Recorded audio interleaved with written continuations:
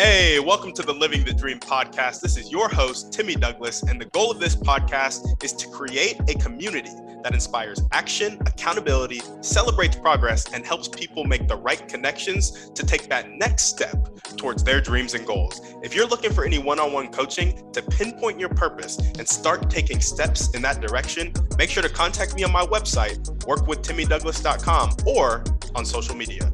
On that note, let's get into the show. All right, what's up, guys? Welcome back to another episode of the Living the Dream podcast. Today on the show, we have Dan McCrory, who is an author and has his second book coming out very soon. Dan, how you doing? Great. How are you?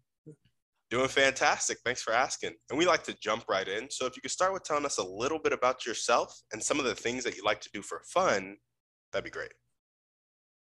Fun? Let's see now.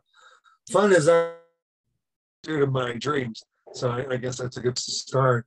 I want working middle class people to be what we worry about in Washington, D.C. and in state capitals around the country, rather than the wishes of the wealthy and of multinational corporations. Yeah, I love that. And what kind of put you on to that? What's your motivation behind that?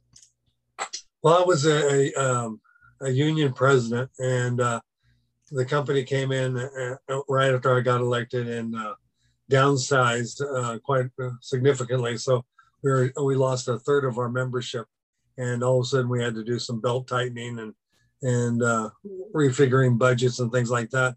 And there was really no reason for it. I ended up taking a buyout so that somebody with kids that was still in mid career could stay and put their kids through college and things like that, and not have to worry about getting laid off. So because I was at the end of my tenure at the phone company after 37 years, so I figured it's time to go.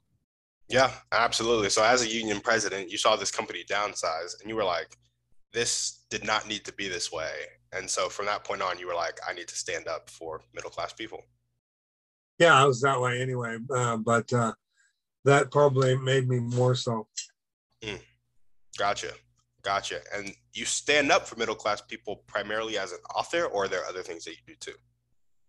Well, to tell you the truth, I wrote this first book because I had tried, when I became president, I was going to turn our local into this big political powerhouse, but I was also afraid of waking up the other side of the aisle. So, and then with the downsizing, I had other things to consume my time. So the next step I took was running for office myself. And I ran for California State Assembly twice. And both times I was running against a congressperson's chief of staff. And of course, they took all the air out of the room and all the money too. So I said, well, what am I going to do now? So I decided to write my memoirs. And then I thought, who am I? Why are people going to want to buy my memoir? So I started researching things that the next generation was going to run into, things like the gig economy, universal basic income, plus all the stuff that's left over from our generation, which is the criminal injustice system and the what I call the vanishing middle class. Gotcha. Okay, tell us a little bit more about some of those topics and how you incorporate them into your memoir, which is coming out at the end of this week, you said? No, my memoir has been out for a couple of years. The one that's coming out in the end of this week is my novel, and it's what I call my COVID novel because it was written right here at the desk during lockdown. And it just poured out of me. It was a very cathartic experience because I have Parkinson's disease, and my main character, I made him kind of a jerk. He cheats on his wife, and his friends are disgusted with him. And when he finds out he has Parkinson's and tries to tell them about it, nobody cares. So you see him transform from the time he finds that out to when he finally passes away. That it makes him a totally different person and more humanistic. So, no, the other book, like I said, it came out of wanting to be my legacy for the next generation, and that took me 4 years to write, whereas the novel took me 4 months. Gotcha. Gotcha. Well, awesome. Tell us a little bit about your memoir and those issues and kind of what you had to say to the next generation. It's called Capitalism Killed the Middle Class, 25 Ways the System is Rigged Against You. And what I was trying to show people is that there are all sorts of obstacles in your way, and you have to realize that they're there and find a way around them rather than just hope that we're going to be a Horatio Alger story and be able to pull ourselves up by our bootstraps, because the system is rigged, and it's not rigged in favor of the middle class. Middle class, that's the only class of our country that is paying their taxes, and so everything's falling on our backs because the rich don't pay taxes, and they have found all sorts of ways around it. And of course, the poor don't, because they don't have anything to give in that regard. So I guess what I tried to do was paint a dotted line between what happened in the past with Franklin Roosevelt and trying to build a labor movement into the future. So I was trying to draw this line. And what I was trying to tell readers is that the labor movement could very well be the salvation of the middle class. And I think millennials have taken that to heart, because there's a major movement going on with areas that were never considered capable of being unionized in the past. And they're taking it on, and they're winning some major battles with corporations. So I'm really heartened by that. Yeah, absolutely. I love that. Well, tell us a little bit more about your vision for the next generation, what you want the middle class to look like, your ideal. Okay, what I did, have you heard of the Powell Memo or the Powell Manifesto? I have not. Louis C. Powell, his claim to fame up to this point was he had represented the cigarette companies in front of the Supreme Court and said that cigarettes were not addicting.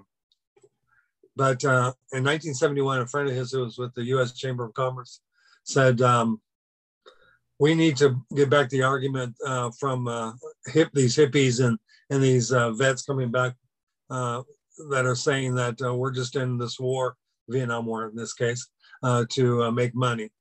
And so they asked him to write something up. So he wrote this 19-page memo. And in it, he describes that what conservative businesses needed to do to win back the argument. And they needed to do things like create think tanks, which they did. They needed to talk to students in elementary school as well as the ones in college, and let them know that capitalism is a great thing, and that you can leave things to the corporations and they'll take care of us. And it worked so well. I had a handyman in my house a couple of weeks ago, and the first thing he said was, unions have ruined this country. And I thought, wow, I guess what what businesses wanted to happen, it definitely happened, because it trickled down to him. Yep. So those are the kinds of things that we have to win back the conversation. And what I've done is I took the Powell memo, gutted it, and where it said capitalism, I put in democratic socialism or other means of creating a market, because our capitalism is very predatory. It doesn't help anybody. Countries like Finland, Sweden, Denmark, those kinds of countries have figured it out, and that's why they're thriving. There's a report put out by the UN every year, and Norway is always at the top of that. And it's not they'll deny that they're a democratic socialist country, but that's the only label that we in this country have been able to put on them, because it's not capitalism per se, because you're paying taxes from birth to death, and it allows better schools and better treatment of the working class. So, and that's where my sequel is going to come into that book.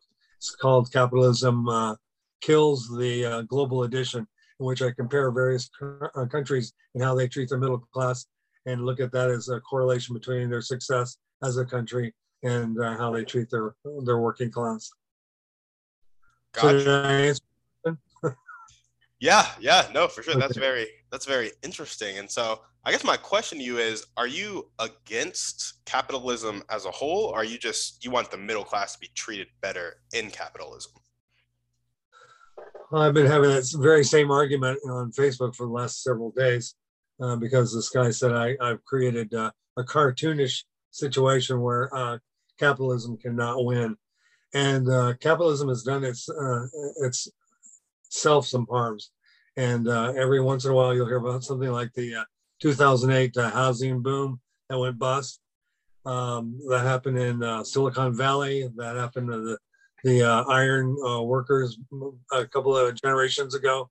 So these are things that indicate that capitalism, especially the oversight of capitalism, is lacking. And we need to, if we're going to use capitalism, we need to have built-in checks and balances that have sort of gone by the wayside.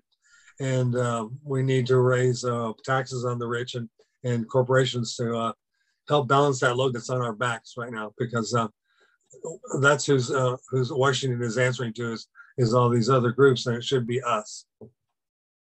Yeah, for sure. I get that. I get that. So, what really? By the way, that is very controversial. You're gonna get some pings from being on this podcast, but that's awesome, man. I'm glad that you stand for what you believe in. I respect Yeah, it. thank you. We used to be that way, right? The most prosperous part generation was right after World War II, when everybody practically was union, and you didn't have to have both parents working 2 or 3 jobs to get by, and we need to get back to that. Yeah, no, for sure. Yeah, no, I can agree with that. Just because we grew up very lower middle class. We kind of struggled financially our whole lives, but there's Mhm. and there's also that, like, well, go be an entrepreneur, start your business, and scale it or whatever. And while that's an option, it's not something for everybody. It's not how people want to live their lives, type of thing. So for those majority of people who want to work a job and raise a family and not put in those insane hours to be an entrepreneur, the options have been really cut down for them, of like, now you got to pick up a second job or a third job or whatever it may be. So Exactly. yeah, what would those checks and balances look like for you in capitalism? Robust oversight, which means that you don't have corporations watching themselves. You have somebody who's set up to do that. And originally, the Elizabeth Warren was in charge of that department, and it was the consumer protection. And they looked at how banks were doing loans and all sorts of things, and she really dug into it and looked at things that could be changed. But then somebody else got elected, and they brought in their own people who their whole mission was to shut it all down, to stop that oversight, because they called it needless regulation, when in fact it was saving a lot of people from losing their houses and little stuff like that. Yeah, yeah, absolutely. Well, awesome. What if there were one or two people you could meet right now, or one or two types of people that you could meet right now to really help you take the next step towards, just getting the middle class to be treated better and getting those checks and balances in capitalism? Who would you need to meet, and how would they help you? I need to meet Liz Schuler. She is now head of the AFL-CIO, and I think that I created a study guide to go with that book. And I think that if people at the ground level, the union stewards of the world, that I bring up in the book, it would create an army to change things. And so she's the one I need to really get to say, let's look at this and let's apply these things that I've come up with, and also look at the McCrory memo, as I call it, to see how successful big business was in turning the conversation to them and make it about us, because you could use the same approach they did, and they wouldn't know what hit them. Yeah, yeah, for sure. So Liz would be a big help. Liz Schuler. And you said head of the FSCIO? AFL-CIO, yes. American Federation of Labor, Congress of Industrial Organizations. Gotcha. Sounds good. Well, what are the most important 1 or 2 things that everyday people can do to help you accomplish your dreams and goals? Well, if they're union stewards, they could take it to their leadership, a copy of the book, or just tell them about it, because it's available out there. It's all over the world. And I've had people buy it in Australia and Nigeria and all sorts of places that you wouldn't think would care about what happens to the middle class in America. But one of the things I did find out, I carry the book everywhere in case I get engaged in a conversation. And I've had people in Thailand, Morocco, and Italy say, when is that book coming out in my language? Because the same thing is happening here. So it would be nice if it turned not only America around, but other countries, because we're being exploited, and the socialists call it wage slavery, but I know compared to real slavery, it's not anywhere close. But yet at the same time, wage slavery keeps us at 2 to 3 jobs, and there are all sorts of ways that we can change the conversation. I'm so glad, like I said, that the millennials have realized it's a no-brainer that in order to have a future security, to be able to buy a house, to raise a family, you need to have a stable employment environment. And we've gotten away from that. We used to be able to work one job for 37 years like I did, and nowadays that doesn't happen. And that's what keeps us constantly looking for the next job that's going to help stabilize things, and it's not stabilizing. We need to do that ourselves. It needs to be a movement from the ground up. Yeah, absolutely. So take the book to union leadership and just spread the word and make the movement happen from the ground up. Yep. Love it. Well, awesome. Now we're going to jump into our Thriving 3, and this is where I get to hear a little bit about you. So what is your favorite book, movie, or podcast? Pick one. Well, I saw a movie at a screening the other night called Power of the Dog, and it stars Benedict Cumberbatch, and the whole movie with the soundtrack and everything kind of makes you feel off kilter. And at the end of the movie, you finally figure out why. And it's very well done, and I would recommend people go see it. Apparently, it's already being considered for several awards. Kristen Dunst is in it, Benedict Cumberbatch, and it takes place in 1925, and but it's in Montana, and everybody rides horses and owns a ranch and things like that. But it's a real glimpse into the way humans react to things. You'll understand it when you see it. Yeah, for sure. And what is one way that you like to care for yourself? I love to travel. Travel is the best thing. And what I like, number one, about travel is meeting other people and finding those common grounds. And I also go for the history, and for my wife, we go to relax. Awesome. And what is one action step you can take right now to really meet Liz Schuler? Well, I've sent her a copy of the book already, and I included my study guide in there. So at this point, I guess I need to follow it up with a phone call. Awesome. Love it. Okay, now I just have a couple more questions. So I'm sure when you're in these conversations with people, talking about your book and how you feel about how the middle class needs to be cared for, you kind of get some rebuttals. What are common rebuttals that you get, and how do you address them? There are the people that are in deep denial about our place in the whole scheme of things. And for them, capitalism could do no wrong. They don't realize that it's a travesty when a company downsizes, lays a bunch of people off, and their stock rises. That's not right. There's something about our system that says that's not good. And I also don't realize that every time there's one of those bubbles I was talking about earlier, like 2008 housing debacle, is that there's a very socialist kind of thing that happens because we go in and bail them out. So if they realize what was going on, I think a lot of people would agree with me that we need to change this situation. I'm a very big proponent of Bernie's agenda, Bernie Sanders, and I think that if we adopted some of those common sense things, that we would all be better off. Gotcha. Awesome. And have you ever had anybody come to you and be like, but the corporations do so much for us? Like Amazon makes my life so convenient. Walmart makes my life so convenient. What do you say to that? I say, look at the cost of that, because like Walmart, I have a whole section in my book where I talk about the Walmart effect.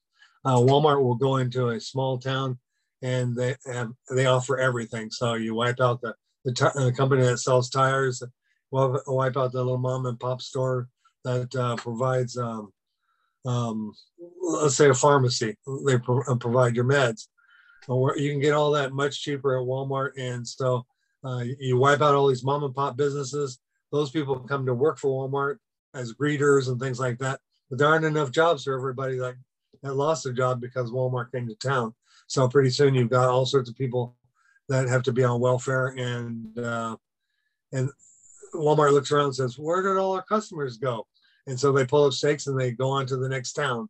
And there's not enough money in the city coffers anymore to attract another big box business. So it turns into a ghost town. Gotcha. Awesome. Thanks for educating me on that. I actually never thought about that. So appreciate it. Okay. And my last question is completely unrelated, but it's a question I like to ask everybody because I'm really searching for the answer. Okay. So you know how there are people in life that really have a fixed mindset, don't accept help, aren't willing to change, and their life will suck. People will offer them a hand up, but nothing ever changes because they're just kind of stuck in their ways. Yep. And there are some people that die like that.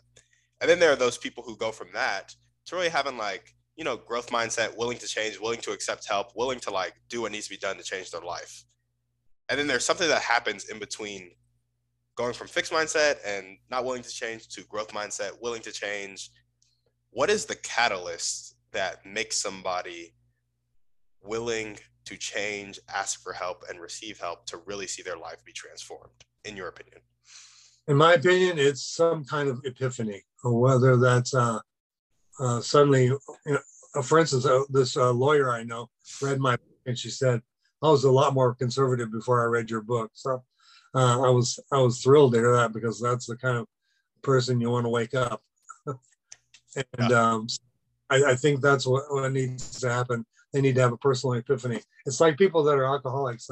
They don't realize they're destroying their own lives and all those around them until they hit rock bottom. And then hopefully they turn that around. There are those who become casualties of the whole system and end up dying, wondering what the hell happened. And there are other people who say, I need to change this and that. And they get control of their lives, and then they can start thinking about their dreams. Yeah, I love that. And so I noticed you said hitting rock bottom. What do you say about those people who hit rock bottom but never have that epiphany down there? Why do you think that happens? I don't know. I really like a quote by Jesse Jackson, Reverend Jesse Jackson. He said, never look at, the only time you should be looking down at a man is when you're helping him up. I love that. I live my life that way. I love that. Yeah. Helping them up. And you said that was Reverend Jesse Jackson? Yep. Awesome. Well, cool. So I love that it's some kind of epiphany. And would you say that epiphany typically happens at rock bottom, or it doesn't always have to? It doesn't always have to. I mean, sometimes people get religion and that does it for them. Other people have someone who treats them with tough love, and other times you just write them off. Yeah. And that's for sure. Well, awesome. I guess my last follow-up question is, how do you create an environment that leads to those epiphanies? That's a good question. I wish I had an answer for that one. Some people use religion, other people I don't know. They get out there and they're like gurus. One of my favorites is a guy named Noam Chomsky, and I call my book Chomsky Light because he draws lines between things that you wouldn't necessarily feel that they're related, but he shows the relation to them, and that brings a lot of people to the final argument that he's trying to make is that this is rigged, and you're not going to get anywhere unless you first acknowledge that. Yeah, for sure. Well, awesome. Is there anything else you want to chat about before we sign off, Dan? No, other than my novel comes out the end of this week. It's called You Will Forever Be My Always, and it's going to be at your local bookstore, even if you have to order it online. But it has some epiphanies of mine in there that I think some people will laugh or actually acknowledge as being somewhat a good idea. Awesome. Sounds good. And do you want people to contact you? If so, what's the best way?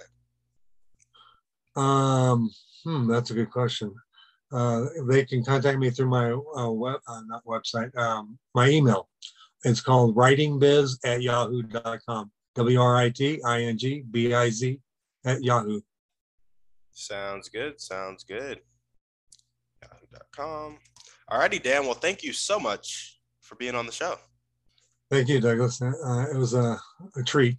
Absolutely. And if you guys are listening to this and you loved what Dan had to say, you loved his passion for the middle class, and you want to check that out, make sure to buy his book, spread the message, and make sure the movement starts from the ground up. Also, feel free to contact Dan and engage in discussion if you're still questioning some of his stuff, because I'm sure he would love to give you some answers and bring you to the other side. Yep. Thank you guys so much for watching. Dan, thank you for coming on the show. As we always ask, send this to 1 to 2 people you know need to hear this message. Shoot us a 5-star review on iTunes, and we're out. Guys, thanks for listening. Make sure to reach out to our guests and help them accomplish their dreams and goals if you resonated with them. If you're looking for any intentional masterminds or one-on-one coaching to accomplish your dreams and goals, make sure to check out the website, workwithtimmydouglas.com, and contact me either there or on social media. That's all I got. Have a blessed day.